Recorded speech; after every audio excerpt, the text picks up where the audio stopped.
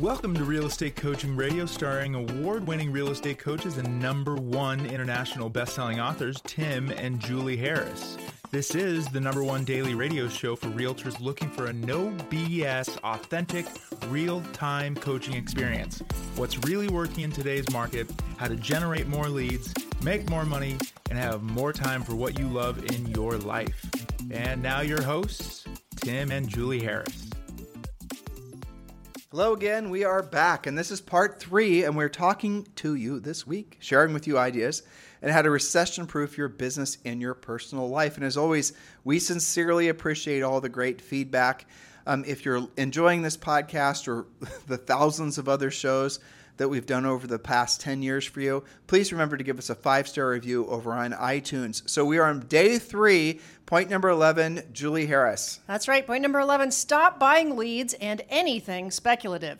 If you can't track actual closings to it, why are you spending time and money on it? You can't count on the buoyancy of the market anymore in fear of missing out to keep your momentum. You must be proactive. If it's meant to be, it's up to me. That's your new mantra. So what do we mean by, speculative and having to turn that corner? There's so much packed into that point.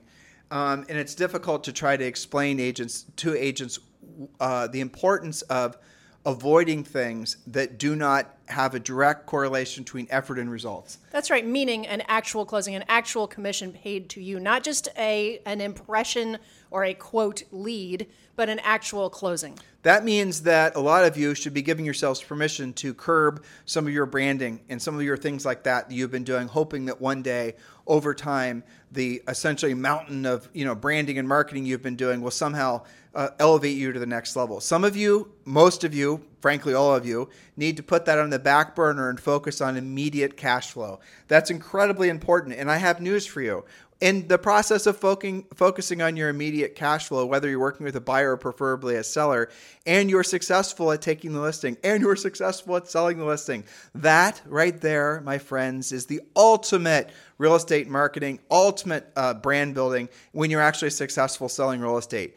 You can make as many YouTube videos, and we certainly do it.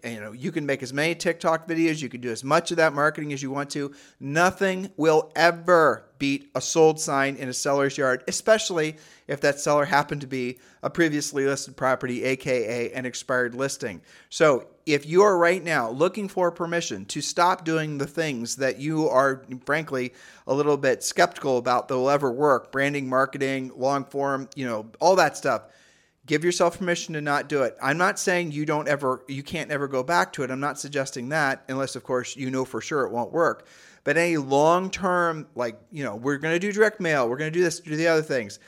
If you have a choice between doing something that's going to one day, hopefully, maybe if all the stars align, work, and something will put money in your pocket in the next 60 to 90 days, if you find yourself attracted to the long-range thing because it requires less skill, it's more passive, you've got to understand those are the first few steps, those types of thoughts, to being broke and not being in the business in 6 months, let alone a year. You've got to be focusing on who you can help now. There's so much urgency in the marketplace right now, especially in the listing side of the equation.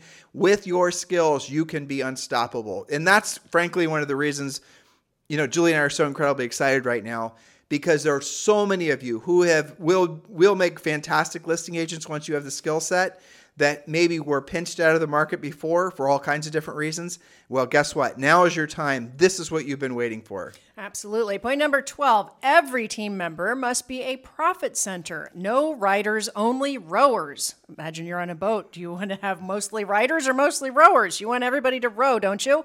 Your transaction coordinator and your assistant also have centers of influence, so bonus them for being proactive and bringing you listing and buyer prospects, especially listings. One of the teams that we're coaching they have 4 buyer agents, and they just added a bonus anytime those buyers agents bring them a listing versus just kind of being lackadaisical about seeing the listing because they're focused on buyers. So bonus them. Well, so exactly. And this is originally, there's no riders, only rowers.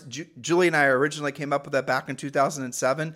Why? Because a lot of, guess what, teams were essentially having to pay the costs, the salaries of a lot of agents or a lot of assistants that were not producing income. Well, that person is there to service my sellers. Well, that's my transaction coordinator. Well, that's the person that does this, does the other thing.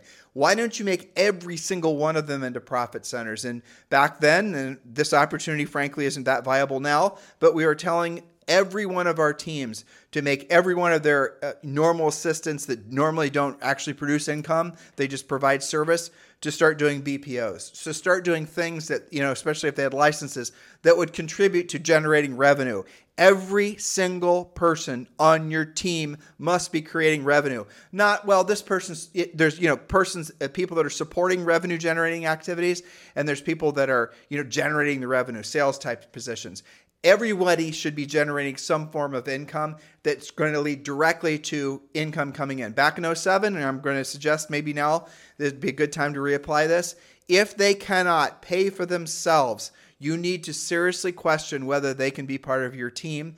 Because again, and I want you to open your mind to this, there are so many different ways that they can help you make money. Guess what? They can start doing open houses for you. Mm-hmm. This is a 9-to-5 transaction coordination job. They can start doing open houses for you, right? Yes. They can start doing things that are going to help you generate business that's going to put money in your pocket so the business can stay afloat. Look, we heard on the news today, Julie and I were talking on our 6-mile walk. We were talking about Google just laid off 14,000 people. Amazon just laid off. Now, when you hear these big stories about people being laid off, you have to understand it's not just people in those, that lost their jobs. It's all the other ancillary businesses that had something to do. Like when Amazon lays off 14,000 people, I read a lot of the people they were laying off was in HR because Amazon for years had been on a hiring binge. And now that they're on a firing binge, they're now going to finally get rid of the people that they put in place to do all the hiring. Make sense? Well, who else is going to lose their job? Not necessarily at Amazon, but the ancillary jobs, ancillary services maybe that were being provided to those HR companies. Maybe it's a software company. Maybe it's a local restaurant. You guys get the point? So open your mind to the fact that in a market like this, everybody has to be producing income. Everybody has to be generating income, and you can figure out ways and leverage technology to do it. And fortunately, as we talked last Friday, there are going to be a lot of interesting technologies that emerge through AI. Absolutely. We'll be telling you more about that on future podcasts for sure. So point number 13 might seem a little bit counterintuitive, and that is don't be drawn to REO and short sale peddlers. But wait a minute, aren't we talking about a recession? Shouldn't I double down on REO and short sale and distressed? Well, if the market shifts to that degree, we're going to be educating you on what to do about it and when. You're guaranteed to hear about it. But currently, as of today, as of this podcast, distressed property is less than 1% of all sales. Refer to our series about why the market is a shift and not a crash for details about all of that. But if you have a choice between concentrating on the 99% versus just 1% of the market, I know what I would choose, right? Well, we have spent a lot of time on this podcast talking about why there's not going to be a housing crash. But here's really the bottom line. And we remind all of you this frequently, but I find myself in a position where a lot of people are questioning us on this, and it's because they're referring back to 2000, 2007, and 8, and 9 as their playbook for what's going to happen next. Yes, you are correct that during a recession, generally speaking, things go on sale because, vendors, merchants, whoever have to lower prices to get people to spend money. That is true. And generally speaking, in a recession, if there are a lot of job losses, there's less money to go around. Now, so far, have there been a lot of job losses? I just told you about some. So yes, you may have been affected by it. But for the most part in the country right now, what is it? We have a 3.4% unemployment rate. Which is, by the way, a historical low point. So the unemployment, it's important to realize this, is localized. Right. It is not nationwide. So you might be experiencing a big influx of people, relocating in or out or becoming unemployed in your local market. But by and large, we are not seeing for a while they were saying there was going to be a forbearance crisis when people came off of COVID forbearances. That didn't happen. We don't have people that are upside down in their homes. It is possible to lose your job and miss payments, but not actually be upside down in your home. You and I are going to start giving our talking points from a month ago. But we have done it before. But it is really important that you understand. Here's some statistical facts, and these numbers are, this is factish because I don't have the numbers memorized. But of all the homes in the United States, Julie, correct me when I say something dumb, 50% of the houses are owned outright. The other 50% of the homes, that have mortgages on them have at least 50% equity. I'm rounding up or rounding down. It's darn close, though. Yeah. It's down close. And the number of people that have adjustable rate mortgages, most of which were taken out in the first half of 2022, I think it was like 250,000. It wasn't hardly any. It's a micro amount. Yeah. So the probabilities, in order for there to be anything that resembled 2007, 2008, remember what I just told you, the people with at least 50% equity would have to go down to having no percent equity, which means homes would have to depreciate by an average of about 50%, let's call it 40% in the nation. And even, well, in some of the crappiest markets, hardest hit markets during 07, 08, 09, that did happen. But guys, that is not in the cards. So unlikely, because a couple more things would have had to happen. Number one is they didn't sell out of it in time, right? Cash out their equity and do something else. They could have kept it as a rental and done something else. They could have gotten a forbearance from their mortgage company and done something else. And the other thing is, remember, most people that took out mortgages prior to the first half of 22 are in mortgages where the rates are less than 3.5%. So what's the likelihood of those people with 50% equity in their properties defaulting just because the property is worth less? I know what the number is. It's basically zero. Basically zero. Now, even if they lose their jobs, they still have plenty of room to lower the prices. What you're hearing about and what is being glorified in the on headlines are price reductions. When you hear so-and-so, what this market, that market, they lowered prices by this much. And they're writing the headlines in such a salacious way that if you just read it and you're not thinking about what they're trying to say, you will believe that prices dropped by 15%. Well, asking prices did drop by whatever percent in whatever market, but that's not less than what the person paid 2 years ago. They're still sitting on a mountain of equity. You guys get the difference? Back in 07, 08, 09, not the case. People had no equity. People were having adjusting mortgages that were adjusting because the rates went up, were adjusting to a point where they couldn't afford the payments. Houses worth less, payments going up, people defaulted. Not the same thing we see happening now.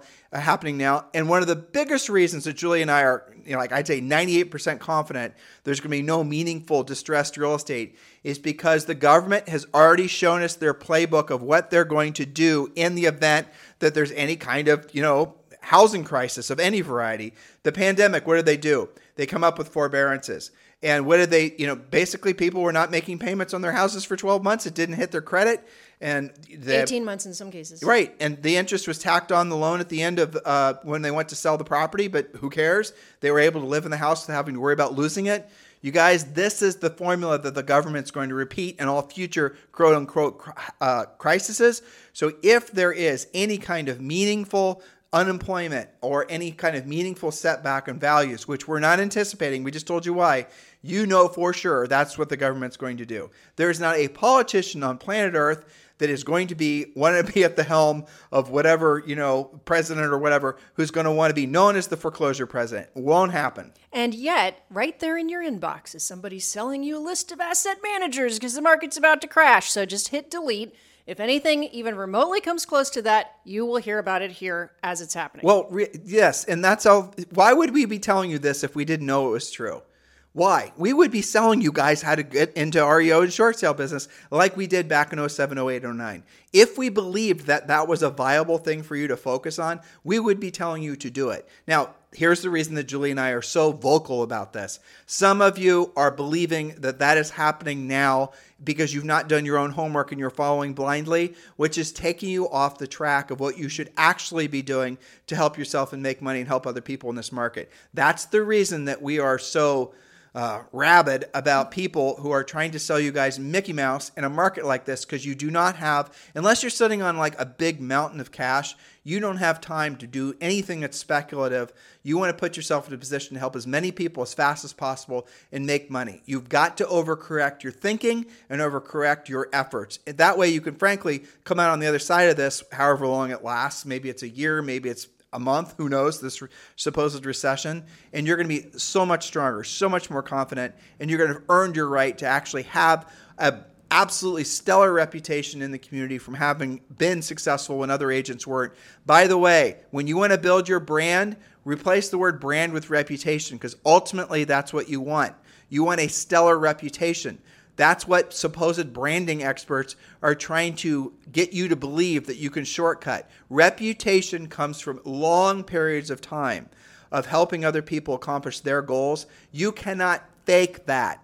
And that's the reason that when you are paying attention to some of these branding experts, they're trying to get you to believe that you can fool the public into believing that you're something that you're not. The way you actually win at the highest level is you earn the reputation from having been successful, and then that becomes your brand. And then you can embellish your brand, you can embolden your brand by marketing. That's the way to go about doing it. Please don't be fooled into thinking it happens the other way. That's right. So point number 14 is very practical and tactical. Keep your body and mind in good shape. And I would say whether it's a recession or not, but especially in challenging times. Why? Because you don't want to deal with a health issue at the same time as a market shift. So get involved in Orange Theory or CrossFit or Zumba so that you can stay fit and, by the way, expand your center of influence, because you will be talking about real estate, using some scripts. So here's the other thing. Got to be super careful who you allow in your life and to have influence on you. And you got to be to the point where people are going to think you're a little bit of a weirdo because you're so sensitive to controlling your environment. And your environment isn't just your physical environment where you are now. Your environment are the things that you listen to. This podcast is hopefully making you feel motivated and excited because you know you're going to be more successful now than maybe you've ever been before. Your environment is your church, your synagogue, your mosque. Your environment is your real estate office. Your environment is your family. Your environment is everywhere around you. Your environment is what you allow to influence you. Even the things in your life that you don't think are influencing you are influencing you. So be super selective. Warren Buffett and Charlie Munger talk about this all the time. Mm-hmm. You guys have heard this too, but if they have a book out now, you guys should read it or listen to it. But here's really the big takeaway, one of my big takeaways, and you've heard this before. You are essentially the output of your 5 closest friends. Now, if you have 3 friends, but you watch a lot of CNN, guess what? CNN is also reflecting in your outlook on life. So Julie and I personally have a virtually no media in our lives. We listen to podcasts, and that's it. We don't even have working TVs in our house. We have, that's basically it. No news ever, because it's all propaganda. And when you watch something or you talk to somebody and you walk away and you're feeling paranoid, you're feeling scared, you're feeling small, you're feeling pessimistic, you're feeling, doubt, don't be around that person, or don't watch that thing, or don't read that or listen to that or be in that environment again, because there is an accumulation effect that comes from surrounding yourself around those types of thoughts and environments. And have you guys noticed, and this is true pretty much all the time, but more than ever, it seems like everywhere there's nothing other than people that are talking crap about everything. Well, you're not going to feel like you're going to do what you don't want to do when you don't want to do it at the highest level and go out there and help people and as a result earn a lot of money.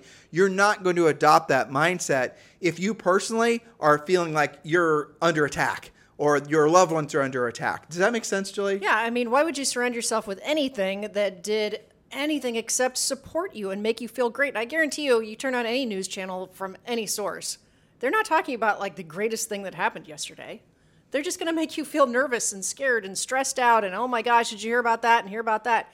Why would you do that to yourself? Control what you're putting into your head, into your body, into your mindset, especially, when things are changing and there's so many people trying to stuff some kind of story into your head. Don't be political, guys. I know some of you, frankly, I know some of you get business from being political. So let's just separate. I get it. If you're having to be a partisan for the sake of doing transactions Certain towns are like that. Yeah, I totally understand. Chicago, San Francisco, sure. I get it. But understand that ultimately that's going to adversely affect the number of people you can do business with. And advice we got from one of our mentors a long time ago, a guy named Jack Rosselli, he said, be a Republicrat. So be both. See both sides of it, which, by the way, is another sign, frankly, of intelligence. If you can, steel man and, straw man, both sides of an argument, understand both sides of it, you're going to be a lot happier and a lot more interesting as a person. So if there's things that, like, if you can't understand the other person's perspective, you've been brainwashed, basically. You're becoming a human zombie. Especially if you don't even want to hear what that perspective is. Right. And again, at this time in your lives, what most of you should be doing is totally and completely checking out anything political. It's become much too nasty, much too salacious. And again, notice the fact that a lot of the people in your life online and otherwise, who are the most political are also the least productive, have the worst health, worst relationships, worst finances. Triggered all the time, online all the time, posting like that crazy cat typing at the keyboard. That's right. I mean, I can't remember, and I'm wandering off into Stoic land here, which is too obtuse for many, but one of the Stoics said, the quote that I like is, "You don't have to have an opinion on that." Yeah. You just don't have to have an opinion on that. There's nothing requiring you to put your opinion out there. And I think it's very valuable to opt out of having an opinion on everything. So let me rename this one. Point number 15 is create multiple sources of income. And Julie's example is? Okay, so for example, a transaction fee. Maybe you charge $497, for example, which can be the amount in most markets, sometimes more, sometimes less, but let's say $497 times, say, 20 transactions. Well, that will make you $9,940 more this year on 20 transactions. What could you do with that? Could you save that? Would you pay off something with that? Would you bonus maybe your transaction coordinator? Well, if you're doing 50 transactions per year, that's almost $25,000 in additional money. That's worth at least 2, 3, 4 other transactions where you didn't have to actually do the transaction. Some of you don't know what we're talking about. A transaction fee is just one of the examples, the many ways you can generate more money from each sale. And Julie mentioned $497, but there's people we know that are charging $1,000 on each side. So you do a buyer side transaction, and we explain to you how to do this in Premier Coaching, or a listing side transaction. You disclose to the client that there's a transaction fee. We tell you how to do that on the net sheet, and they sign it, you sign it, and everyone knows it's happening, and then it shows up at closing and they pay it. But on every transaction, some of you are just doing it on the listing side. We want you to charge a transaction on the listing side and the buyer side, and this is completely free. Listen to me, completely legal. Yes. So make sure you do that, and you can create multiple streams of income. Home warranties. You can sell home warranties. I think, doesn't AHS pay $120 I think it might commission even now? be more now. Yeah. So if you initiate the sale, you can get paid on home warranties. So each deal you do can generate, let's say, another $1,200, $1,300. Well, if you have a transaction coordinator that's working for you, maybe it's a virtual one or a real one, now you're figuring out how they have become rowers and not riders, because now they're the ones that are making sure those fees are being collected because they've been, essentially authorized by the clients. Right. And oftentimes the fees you're collecting are going to be more than what you're actually paying for that transaction to be closed. If you're paying your TC $400 and you're charging $497, plus you get another $120 on American Home Shield, well, now you're running a profitable business. That's right. There you go. So listen, guys, here's your homework. You know what it is. Join Premier Coaching if you have not already done so.